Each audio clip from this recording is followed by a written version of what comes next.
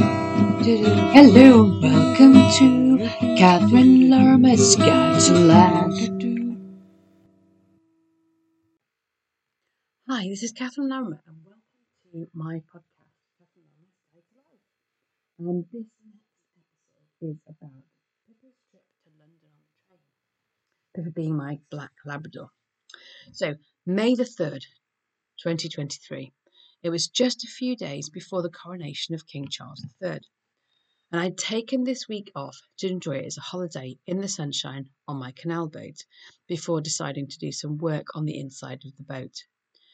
However, as the weather was not that warm, and having already taken a week off work even, I decided that I wanted a day off from the renovation work.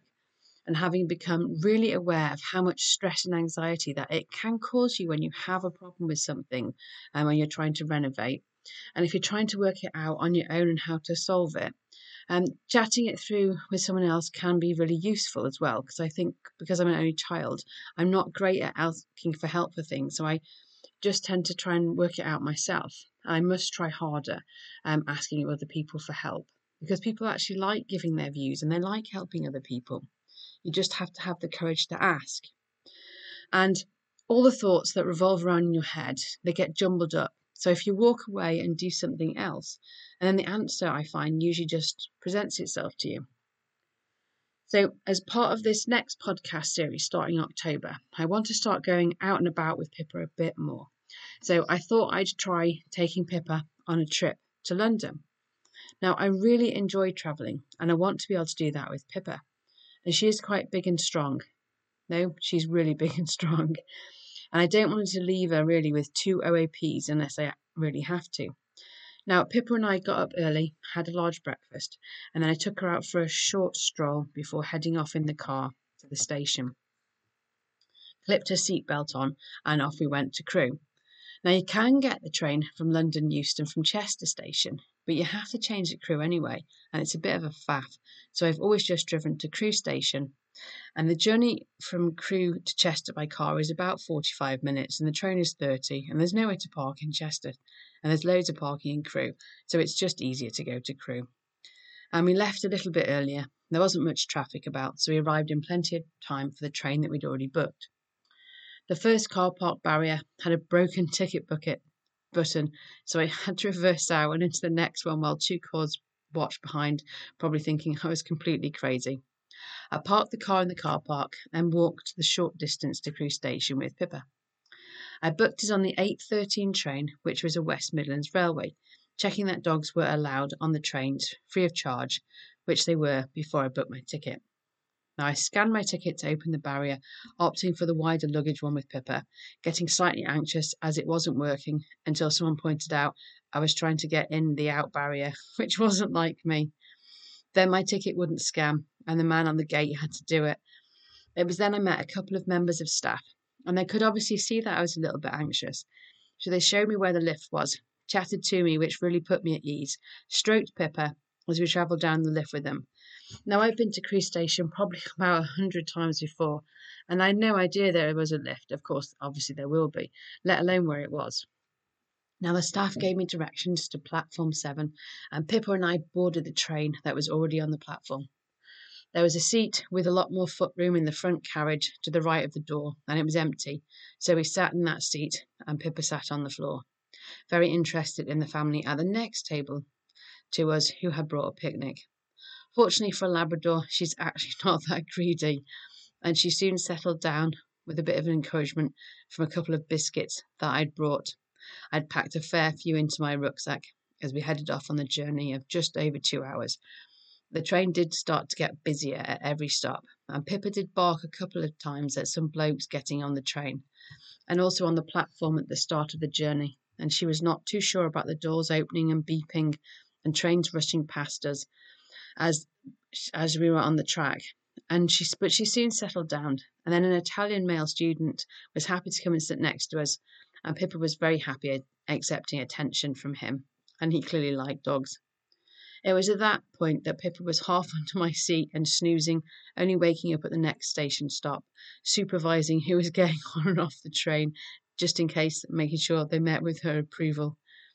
We arrived in London Euston about 10:30 and set off on our walk around London. I printed out a map and we tried to use that in favour of using Google on my phone, but I kept getting lost and having to go onto Google anyway to find out where we were and if we were still going in the right direction for the centre. And it took us about an hour to walk a Google Maps, 15 minutes with the paper. So I chucked it in the bin and joined all the other tourists who were using phone satellite navigation to get about. Shortly after this, we found Regent Street and then Oxford Circus and saw the flags up for the Coronation. And it was lovely to see all the Union Jacks flying high. Pippa and I walked through Mayfair, close to the Townhouse Hotel that I had already stayed in, thinking about my next stay in that hotel.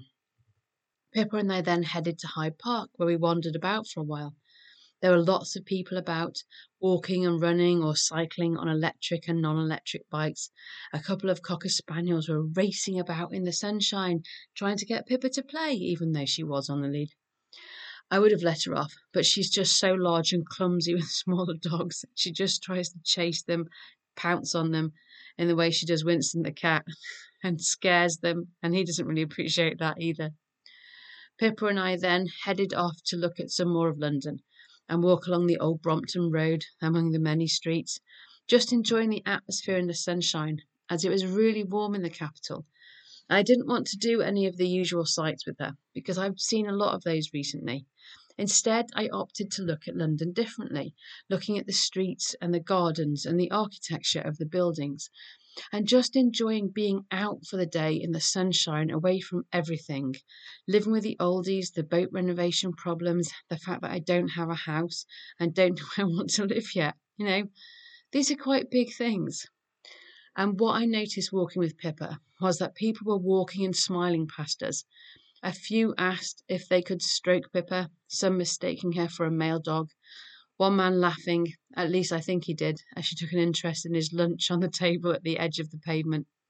There was lots of good humour in London, and I don't really remember it being that way when I lived there all those years ago as a student. It does seem to have really changed since COVID and the lockdowns. After a couple of hours wandering about, taking some pictures, we headed back towards Hyde Park and past some household cavalry headquarters, where there was some sand gallets in Hyde Park.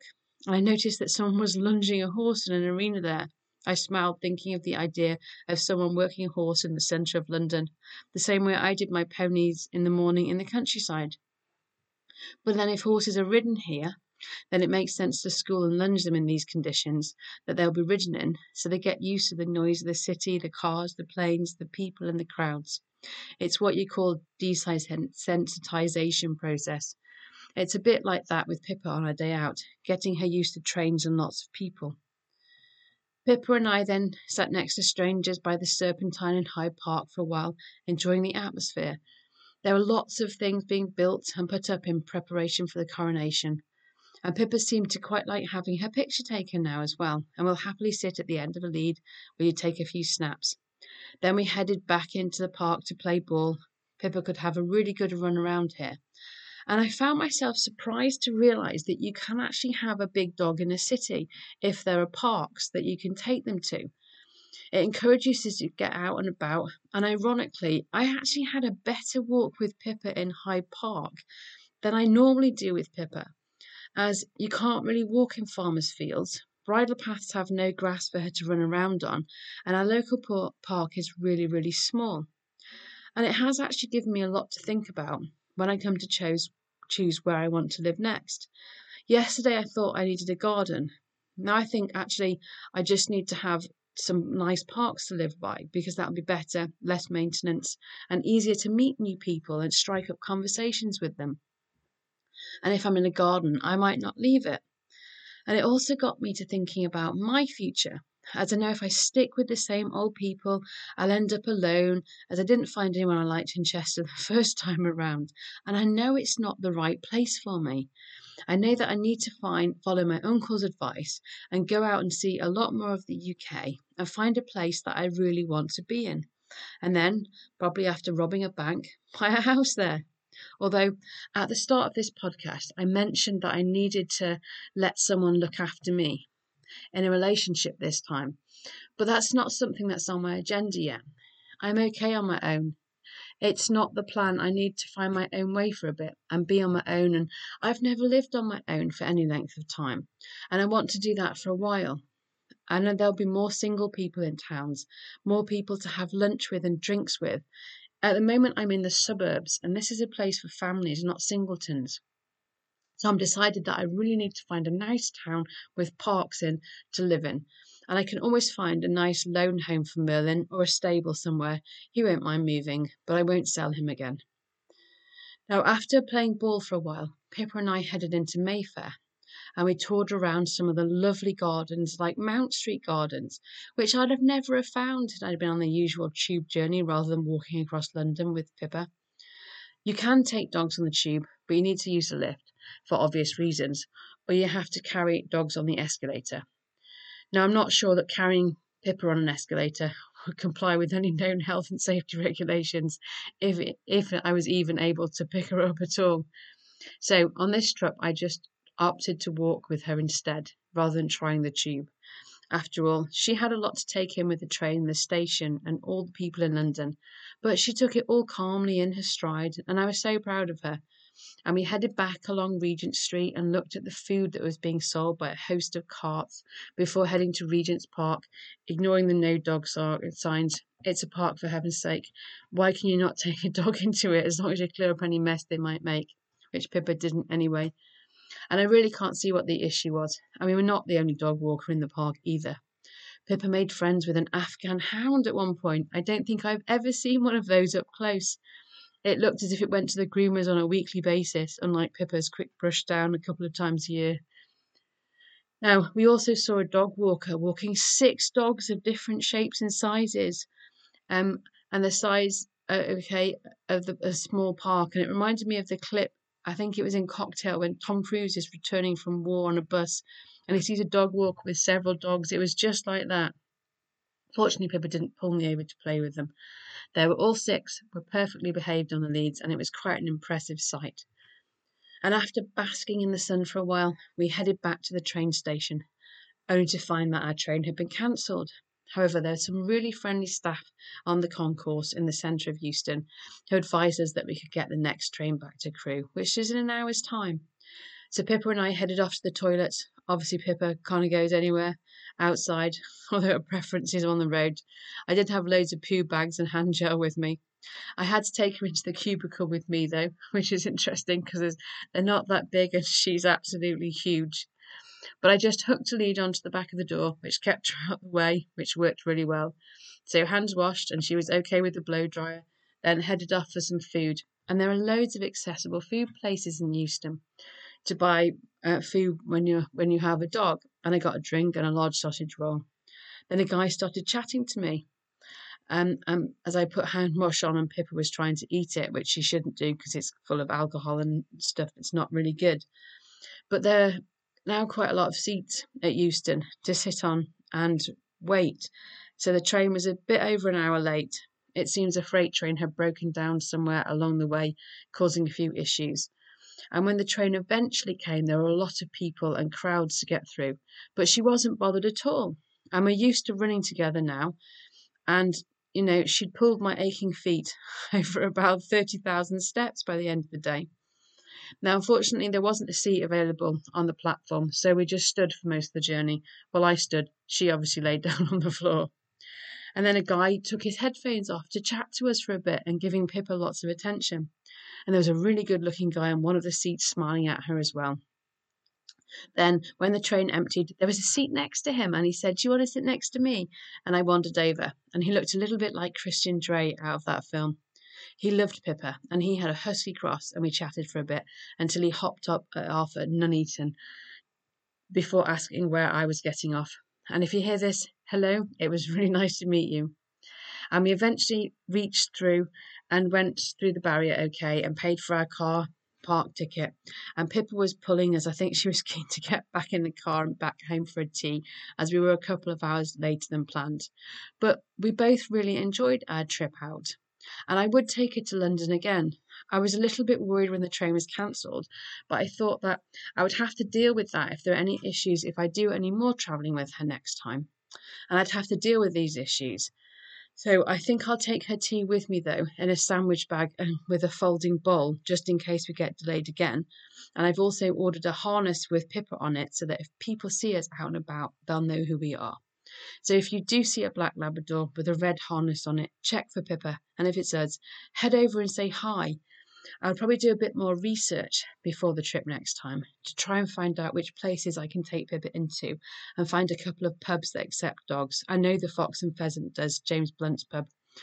And then also, after finish writing this and not really wanting to do any painting tomorrow on the boat, I'm already thinking about taking her somewhere else, probably in the car this time though. The good news is that I will get a refund from my ticket for the train that was cancelled as well, which I'll be spending on travelling somewhere else with Pippa. And I hope you've really enjoyed this podcast about my trip on the train to London with Pippa. And tune in again next week.